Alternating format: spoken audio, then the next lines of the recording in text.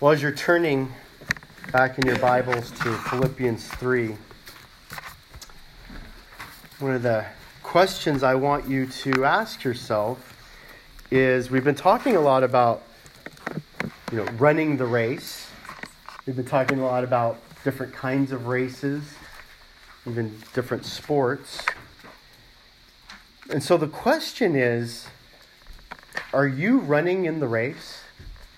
Are you an active participant or a bystander? I've mentioned before this, great bicycle race called the Tour de France, and there's 22 stages, and literally laid throughout the course are just people standing.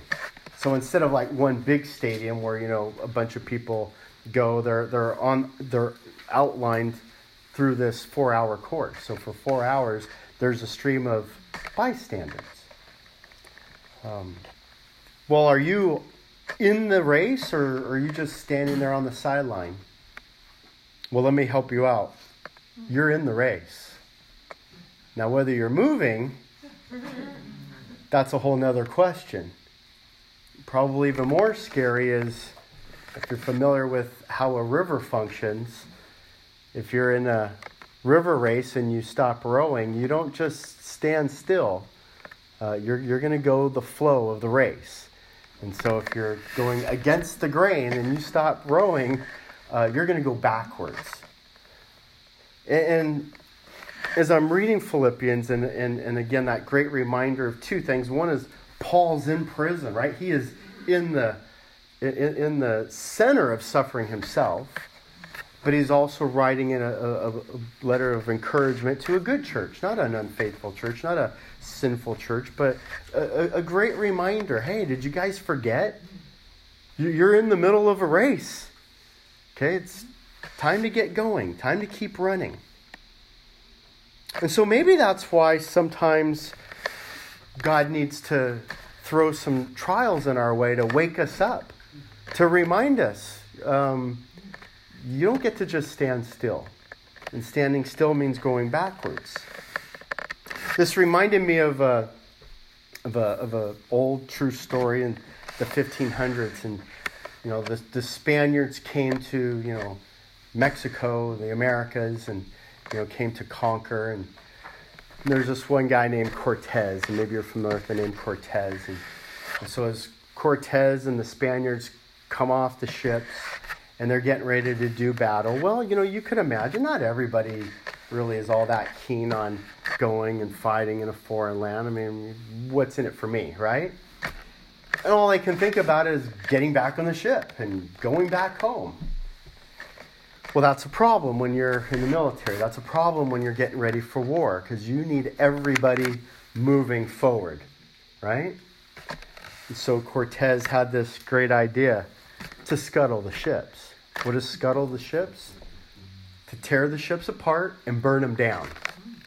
There's no going backwards. There's no going home until you go forward and get victory. Until you press on. Until you get in the race. Until you engage in battle, there's not going to be any turning back. Scuttle the ships. And so it's a great reminder of urgency. It's a great reminder that there's only two options here, either victory or death. It's either victory or death. And it's a reminder that there's a great reward at the end. There's great rewards. So today we're going to talk about running the race in a manner which presses towards the prize. So we're not just running aimlessly. We're pressing toward a prize. And there are 4 steps mentioned in chapter 3 that we can live by. The first one is we must press on through opposition. You must press on through opposition. Number 2, you must press on through success. You press on through success. Number 3, you must press on by moving forward. You press on by moving forward. And then finally, you must press on towards heaven. The object of all of this, of course, isn't you. We were reminded that very specifically, especially last week. that we do nothing from selfishness or empty conceit, but with the humility of mind, we regard others as more important than yourself. And the great example of that was Christ himself, who yielded his godliness to die on the cross, to die in the flesh, to pay the price for our sins. And so, what we see in chapter 3 alone, 15 different times, the object of all of this is Christ. And so we'll see in the Lord, in Christ, knowing Christ, in him, through him, by Christ, showing us, reminding us that he's the object. He's the object of our pursuit. So we don't just run this race for ourselves or for our own glory or our own medals, but we run it with a purpose, with a reason, not only for Christ, but even by Christ, even through Christ and because of Christ. He's our everything. So let's look at verse 1 through 3. Philippians chapter 3, verses 1 through 3. Finally, brethren, rejoice in the Lord. To write the same things again is no trouble to me and is a safeguard for you. Beware of the dogs, beware of evil workers, beware of the false circumcision. For we are the true circumcision, who worship in spirit of God and glory in Christ Jesus, and put no confidence in the flesh. So in this small little letter to the church of Philippi, it's being summed up here. Finally, my brethren. Again, remember, this letter is an intimate letter. It's not an impersonal letter. This is an intimate letter to the brethren. These are brothers and sisters in Christ. This is family. So finally, brethren, rejoice. Rejoice in the Lord. No matter what your circumstances, rejoice. And again, I say rejoice. And he says it right here. This is nothing new. It's the same thing again, and it's not a problem for me to repeat. Remember that key to learning is repetition, and repetition is the key to learning, right? Any teacher has to do that over and over and over again. And so he's going to write the same thing again, and that's not a problem. Why? Because it's a safeguard. This is your protection. Do you guys understand that our protection in life, in this race, is to clothe ourselves with God's word over and over and over again? There's going to be obstacles that hinder the race. There's going to be obstacles. There's going to be some hard tracks. Some go uphill. Some even, when I watch the Tour de France, the thing for me that scares me the most is the downhill. I mean, they're going downhill like 60 miles an hour by these hairpin turns. And these professional racers who've done it their whole life will slide and go flinging off the side of cliffs. It's crazy. I think the downhill part's even scarier. But there's going to be hindrances in the race. And part of this is, remember, you have to have a good attitude. So the attitude begins with this idea of rejoicing in the Lord. Now, you may not have confidence in yourself. That's okay. Have confidence in the Lord. Rejoice in the Lord, which is another great reminder that it's not about you. And you know what? Enjoy the race. The last thing in the world, and literally every time I see somebody running down the road, I always think to myself, they're crazy. I would not run anywhere ever again. That'd be my goal. That people do that for pleasure is crazy, and they do. So you know what? We can run the race of life with pleasure. We can run with pleasure, even expecting opposition, knowing that we have a safeguard. Well, what are some of the warnings? Beware of, and we see three things here. Beware of the dogs, beware of evil workers, beware of the false circumcision. We see this phrase, dogs, a couple times throughout the scripture. We see it in Psalm 22. We see it at the cross with Jesus, where the Roman soldiers surround Jesus like dogs, right? It kind of has this idea of, these are the people, the soldiers, the community that are kind of being used like as a kind of an instrument of evil and wickedness. They're just a crowd of dogs, right? And we've seen that with people. You see that with mob rule and violence, where it's just They're just, running around, without any rhyme or reason. They're just, but we have to be mindful and bewareful of these dogs. Beware of evil workers.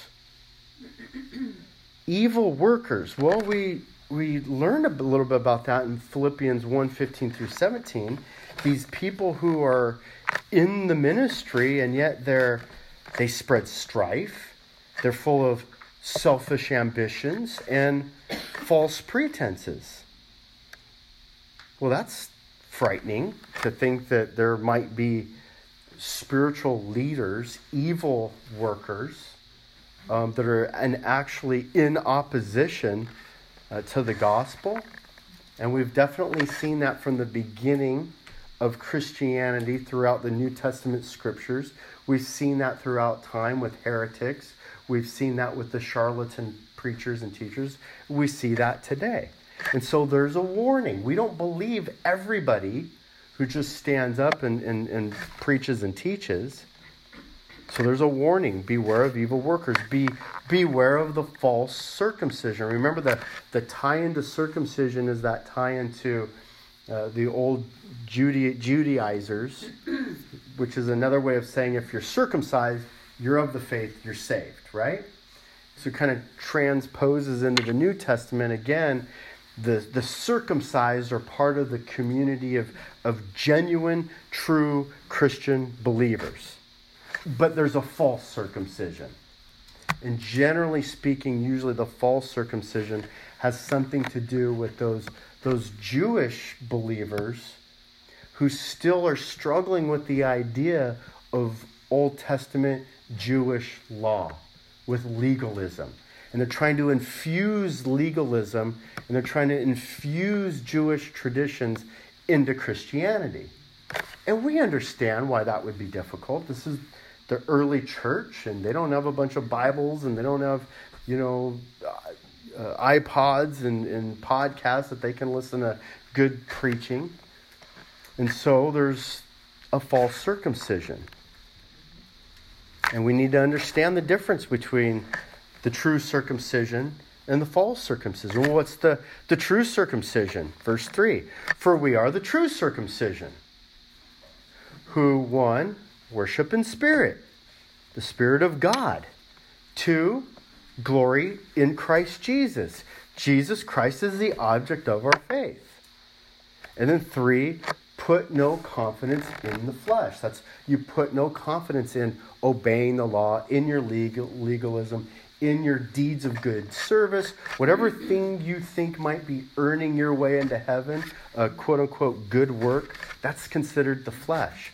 You don't put your confidence in that. You put your confidence in the finished work of Christ. And so those are the three things. Now, think about this for a second. If this is what the true circumcision is, this is what the true church is, this is what true Christianity is, then you should see churches that have their pillars and their hallmarks around these things, worshiping in the Spirit of God, glorifying in Christ Jesus, and putting no confidence in the flesh.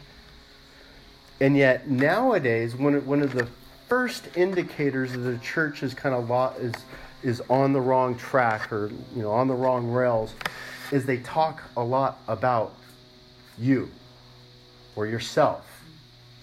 It's the meism, right? It's okay. This is how this gathering, this group is going to exalt, help you. Well, that's not what the foundation of Christianity is based on. In fact, if anything, it's based on you coming together and immediately thinking of other people. Do nothing from selfishness or empty conceit.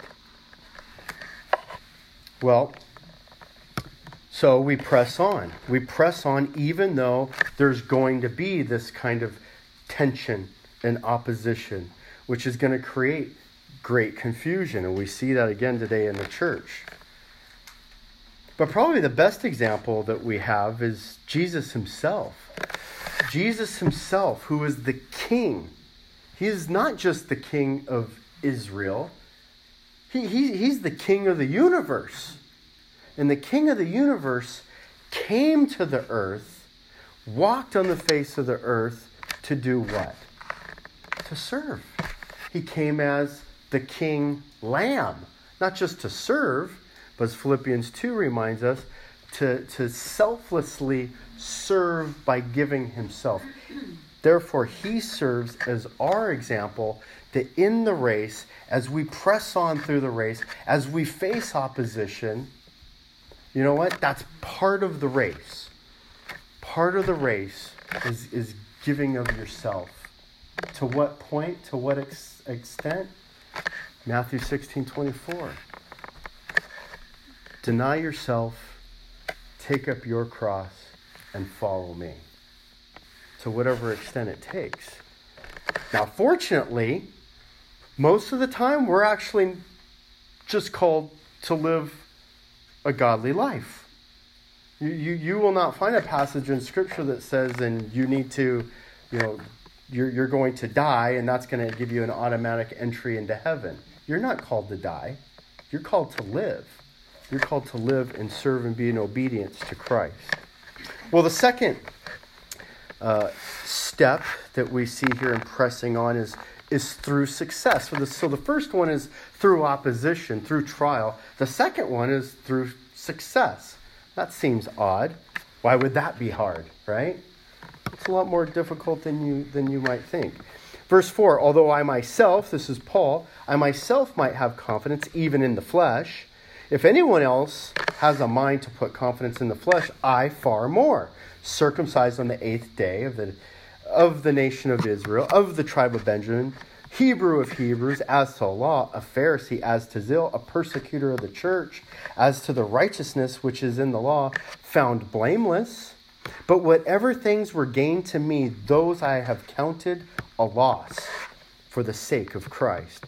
More than that, I count all things to be a loss in view of the surpassing value of knowing Christ Jesus, my Lord, for whom I have suffered the loss of all things, and count them but rubbish, in order that I may gain Christ, and may be found in him, not having a righteousness of my own derived from the law, but that which is through faith in Christ, the righteousness which comes from God on the basis of faith, that I may know him and the power of his resurrection and the fellowship of his sufferings, being conformed to his death, in order that I may obtain to the resurrection from the dead.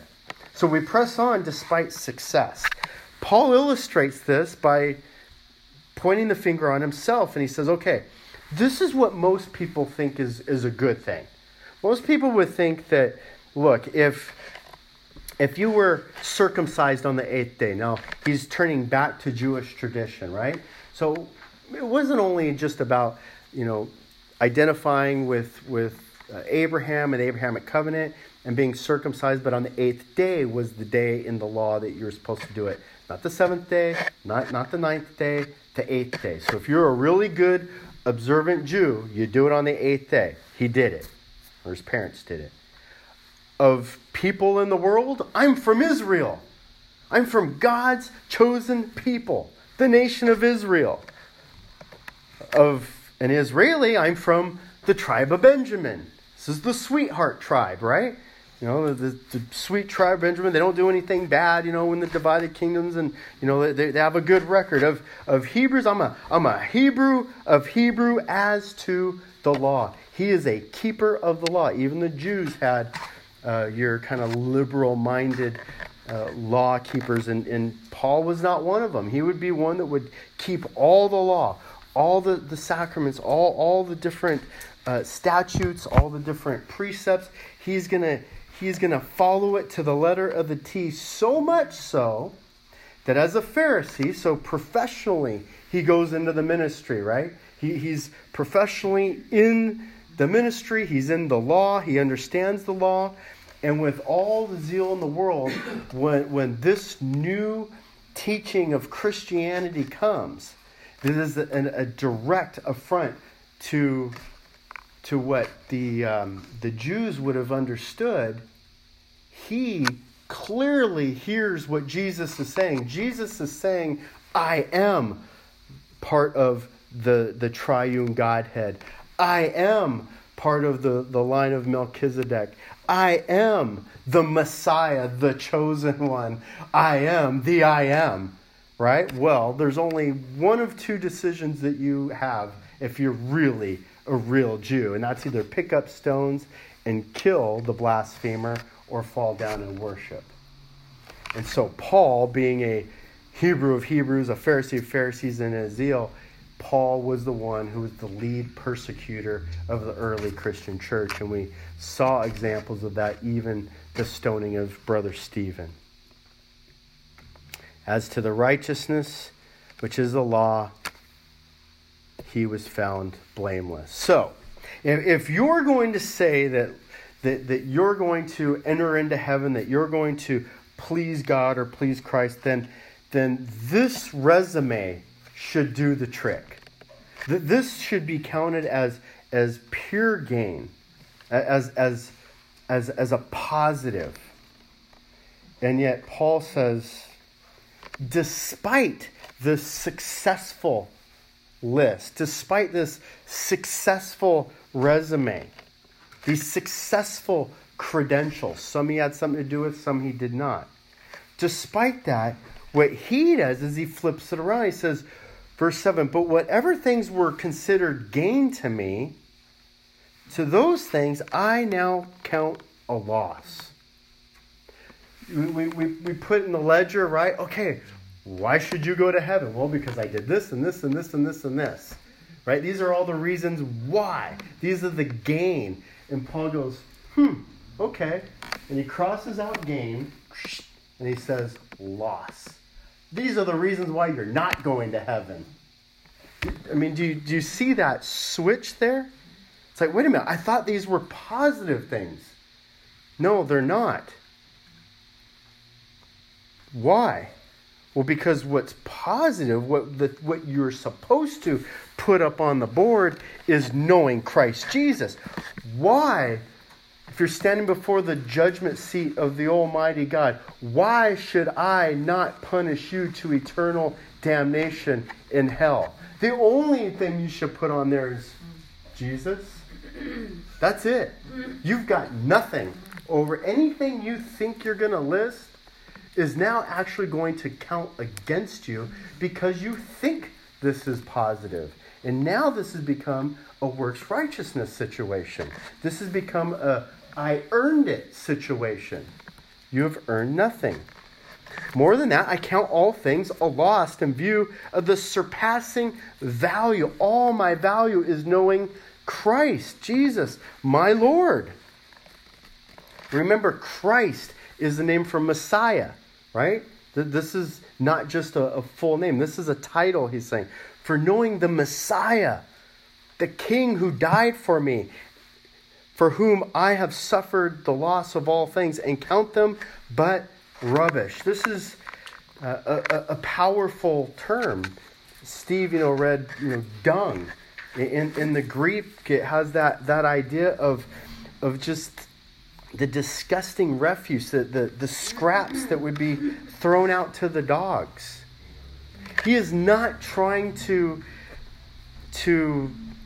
use hyperbole to kind of just overemphasize a point. He is actually trying to be literal here and saying, look, all those successful credentials that you think are good, they're not. They're not. They're dung.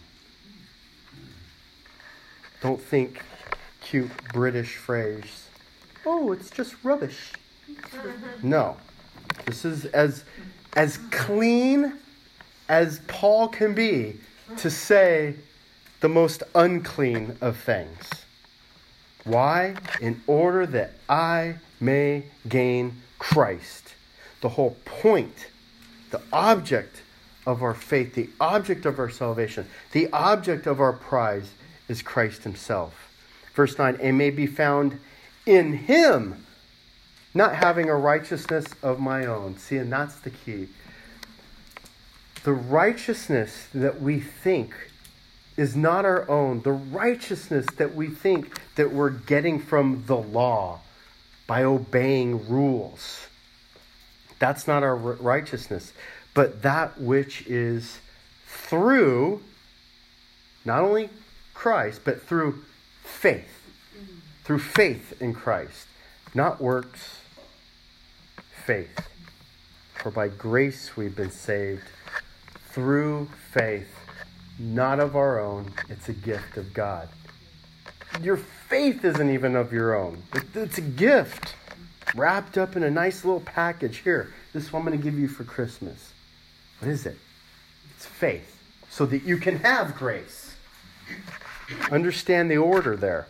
The righteousness, verse 9, which comes from God. Your righteousness comes from God on what basis? Because you come here every Sunday. Because you memorize the Bible. Because you obey what you read and learn. No. It's on this basis of faith. Those are just responses. Your righteousness comes from faith. Verse 10, that I may know him and the power of his resurrection. This is why the gospel is so important.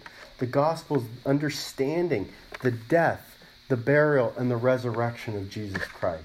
It's real easy to say and it flows off the tongue. But really understanding the death, that is the lamb sacrifice atonement, payment for sin. Right? The being buried. Jesus was alive. He did die. It wasn't just like a big giant act. And then the raising again from the dead, which is he conquered death. And so I may know him and the power of his resurrection. And watch this. The fellowship of his sufferings. Not the witnessing of his sufferings. The fellowship.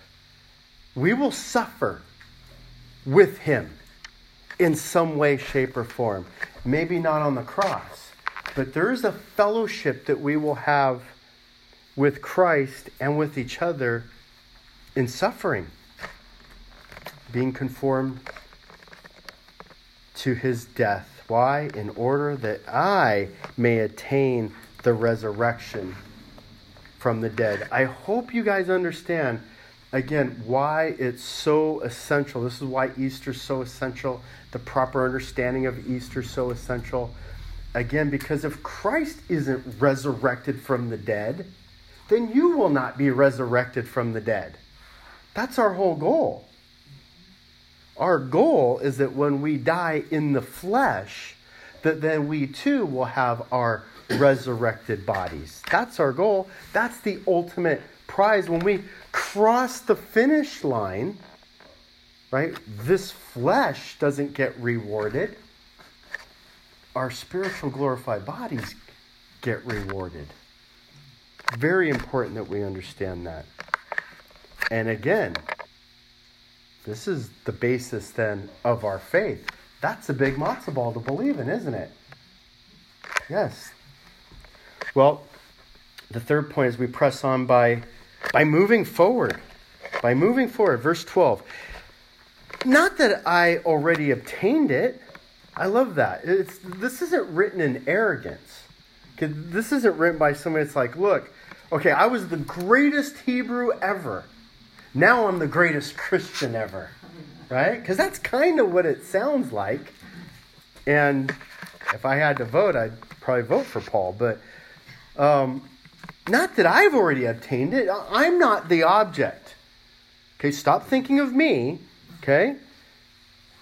Or have already become perfect. But I press on, in order that I may lay hold of that which also I was laid hold of by Christ Jesus. Brethren, brothers, sisters, family, I do not regard myself as having laid hold of it yet, but one thing I do. There is one thing that I do that you need to do too. Forget what lies behind and reaching forward to what lies ahead. I press on toward the goal for the prize of the upward call of God in Christ Jesus.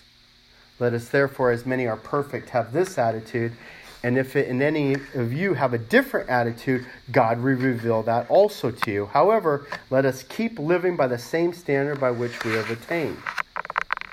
The one thing I do, I forget what lies behind, and I reach forward to what lies ahead. I press toward the goal. What's the goal? The prize. What's the prize? The upward call of God in Christ Jesus. That's our goal. That's the goal right there. And so when we think about races, when we think about winning races, when we think about finishing races, you have to move forward. You can't stop. You can't stop. And so Paul, in humility, says, so listen, this is what I do. I press on. I'm not perfect. I haven't completed this, and I'm not finished. But you know what? I don't stop going. It's like the tortoise and the hare. Okay, we're not all going to be, fast rabbits. Okay, some will. And some are going to be way out there and you won't even see them. You know what you're only asked to do? Just keep going. Even if it's like the tortoise. Just one step after another. You may not even be able to see your movement. Right? We hold each other up to some crazy high standards, don't we? We want everybody else to move like a hare spiritually. But we can move like tortoises. Well, you both can move like tortoises. But keep pressing on. The goal, verse 13, not that I've laid hold of it yet, but one thing I do forget what lies, I reach forward. I reach forward to seize it. It's the idea there in the Greek is to capture victory. Victory doesn't come to you. You go to it. You go grab it. You've got to move towards it. We see this in athletes all the time. The bad athletes think that things are going to be just given to them and handed to them. And they get in the sports moment and they wonder why they fail.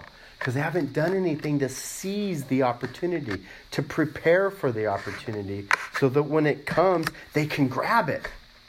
They think it's just going to come to them. It doesn't work that way. Again, in humility, he says, I'm still learning. Not that I regard myself as laying hold of it. I love the humility there. Remember, a big theme of Philippians is this theme of humility. But there's this great promise, this great secret here, that for each and every one of us, because we all have our own deal. We're in a race. We're in the middle of this race. But you know what? There's been some things that have happened in our race. Right? There's been some struggles. There's been some trials. And you know what? This is an interesting race because we all start at the same place and we all finish at the same place, but we don't all have the same course. It's like one of those games where, Candyland, pick your own course, right? And some courses are easier than other courses. And some courses, depending on what you do, get harder and harder and harder and harder because there's consequences to disobedience. And so we see this godly perspective on our life. Don't look back. Don't look back. Press forward. Write this on your heart. Forgetting what lies behind. Forget what lies behind. There's a battle right now. There's a satanic battle in counseling. And that battle is this. One side says, press on. Forget what lies behind. Press on. Reach towards the goal. You're in Christ now. And the other one says, no. Let's go all the way back and start all over again. And let's remember every little bad thing that ever happened to you. In fact, we'll make some stuff up. Or what if you're not sure? Well, then we'll just say it happened. We laugh at this. This is what's called science. This is what's called counseling. This is what's called therapy. This is what's called psychology right now. Is this all this remembrance of past stuff? And what's the point of it? Well, let's think about some biblical concepts. When we learn about what love is, Love is patient. Love is kind. Love does not what? Keep account of wrong suffered. How can you move forward in love when you remember all the bad stuff that happened, all the stuff behind? You know what? Let's press on forward. What about Matthew 18? Matthew 18, this great passage about what biblical restoration is. And after this example of how we restore somebody, we go to them in private, we go to one other person, we go to them before the church. The whole goal is to get forgiveness, to get restoration. But right after that, then we see this great illustration of a man who's owes a ton of money to somebody and has forgiven his debt. And so what happens? He's forgiven this great, huge debt, and he's so thankful, and he's forgiven, right? And then he turns, and 2 seconds later, he's throttling another servant over nothing. He hasn't learned the art of what true forgiveness is. And the landlord, the steward there says, look, because of that, you now are going to be thrown into prison until you can pay your debt, which is a debt that cannot be paid, which is a picture of us. If we can't forgive others, then we will not be forgiven. It's a frightening passage, really. Forgive or die. You learn how to forgive others, or you will be the one spending eternity. And so, when you look at those two pillars of Christianity, how can you forgive people? How can you love people if you keep going back to the past? You cannot do that. That is not the method. And we see this here as a picture.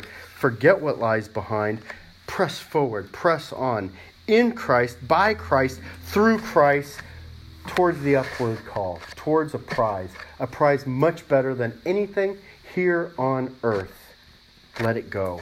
Let it go. Have this attitude. Rejoice, rejoice, rejoice. Change your attitude. I mean, can you really imagine living life just remembering, dwelling on every bad thing that's, in third grade, I got an F on a test. I had a bad year in sales. I lost a sale. I made so many mistakes in parenting. I mean, where do we start? Where do we end? I mean, we could just go on list after list after list of all the mistakes that we had, and we can say, well, I just can't make it. It's one of the reasons why I love reading biographies. I love reading about businesses. Almost every business story that I've ever read of a successful business person, they've all failed. They fail over and over and over again. You know what they do? They dust themselves on. They do it again. They forget what lies behind. They press on to what lies ahead. Don't focus on your failure. Focus on the prize. Scuttle the boats. Burn it. Throw it away. Move forward. Go to victory. Finally, the fourth part, press on towards heaven. Press on towards heaven. It's not blank. It's not a nothing. We're not just running for ribbons and trophies. Verse 17, brethren. Again, back to the intimacy here. Join in following my example. Join me and observe those who walk according to the pattern you have in us. For many walk, of whom I have often told you, and now tell you even weeping, that they are enemies of the cross, whose end is destruction, whose God is their appetite, and whose glory is their shame, and who set their minds on earthly things. For our citizenship is in heaven, from which also we eagerly wait for a Savior, the Lord Jesus Christ, whom will transform the body of our humble state into conformity with the body of his glory by the exertion of the power that he has even to subject all things to himself. So here's Paul saying, look, follow my pattern. Follow the pattern. Be Christ-focused. Be Christ-focused. You want to win the race of life? Are you running in the right race? Are you pursuing the right prizes? What is the blue ribbon of life? right? What's the blue ribbon of life? It's not this stuff.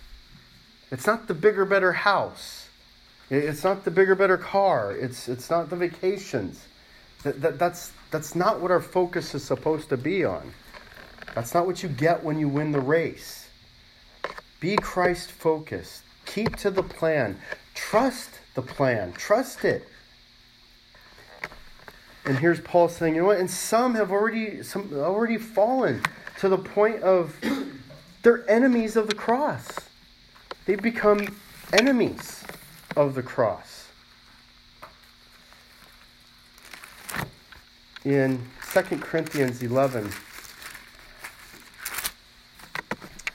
verse 13 says, for such men, what are enemies of the cross? For such men are false apostles, deceitful workers, disguising themselves as apostles of Christ. Remember, these are people in the church confines, right? We're not talking about the sinners who sin. They're doing their job just fine, okay? These are the ones that are supposed to be of the family of faith, of the brethren, but they're not.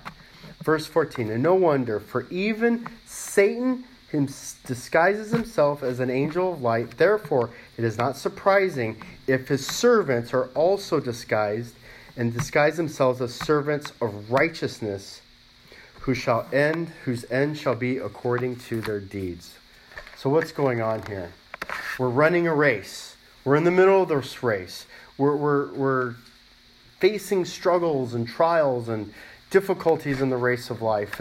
And Paul reminds us, hey, beware of the dogs, beware of evil workers, beware of the false circumcision.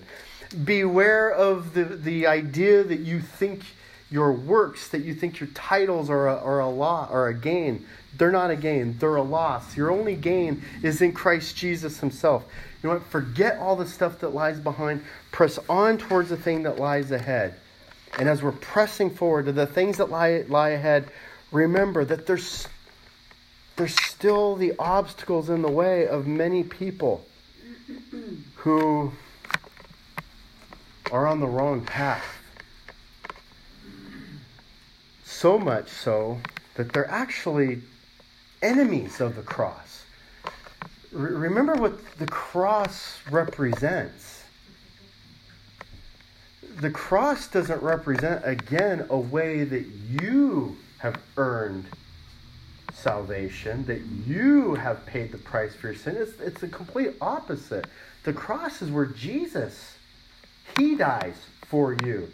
Where Jesus, he pays the price for you. And so the enemy of the cross then is the enemy of the finished work of Jesus Christ.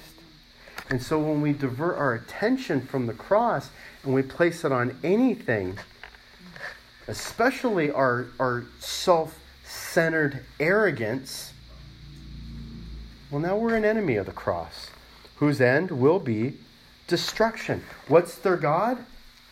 What is their God? Their God is there's an appetite, right? Sir Francis Schaeffer says that it's the pursuit of personal peace and affluency. I just want to be happy. And I want more of it. Right? Their appetite is their God. Their appetite for personal peace and affluency, that is their God, whose glory is their shame. They set their minds, be careful of this, watch this. They set their minds on earthly things. Write it down. What are the things that you think are your joy, make you happy, are your pursuit? Are those earthly things, or are they things that are in the citizenship of heaven? And I love the terminology here. For our citizenship, what's our citizenship based on? What's our joint heirs? We're joint heirs in Christ. What's it based on? Adoption. Again, something you don't earn or deserve. You don't even earn it by the great work of your father, by the bloodline of your family. You're adopted.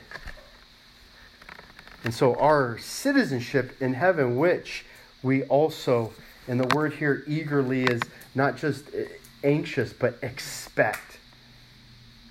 our citizenship in heaven for which we expect, we wait for a Savior, the Lord Jesus Christ. And He, our Savior, what does He save us from? He saves us from the pit of hell. He will transform the body of our humble state into conformity with the body of His glory by the exertion of the power that He has even to subject all things to Himself. See, we press on towards heaven. We press on towards the prize. Partly not just because that's what we want to obtain, but it's what keeps us focused. It's what keeps the carrot keeps us focused, right? There's punitive. You know, we can punish people. And this is what a lot of people mistake in the scriptures. They think the scriptures is riddled with this idea of a punitive outline. No, it's actually a gracious outline. It's actually an outline that says, look, press on towards heaven. There's a reward for that. There's a reward for getting good grades. There's a reward for doing well in school. There's a reward for doing well in life. There's a reward for being obedient. The God gives us a carrot, not a punitive path to follow. Now, yes, if we do not obey, then there will be consequences. But that's not how you get to heaven. That's not how you get to heaven. You don't get to heaven by the punitive. That was the old monastic priest misunderstanding of, you know what? If I'm a sinner, and I am, then I will punish myself. I will beat myself to a pulp because I deserve it. That's not how you get to heaven. You get to heaven by God's grace. So we press on for that upward prize. Verse 14, the call of God in Christ Jesus. Let's pray. Lord,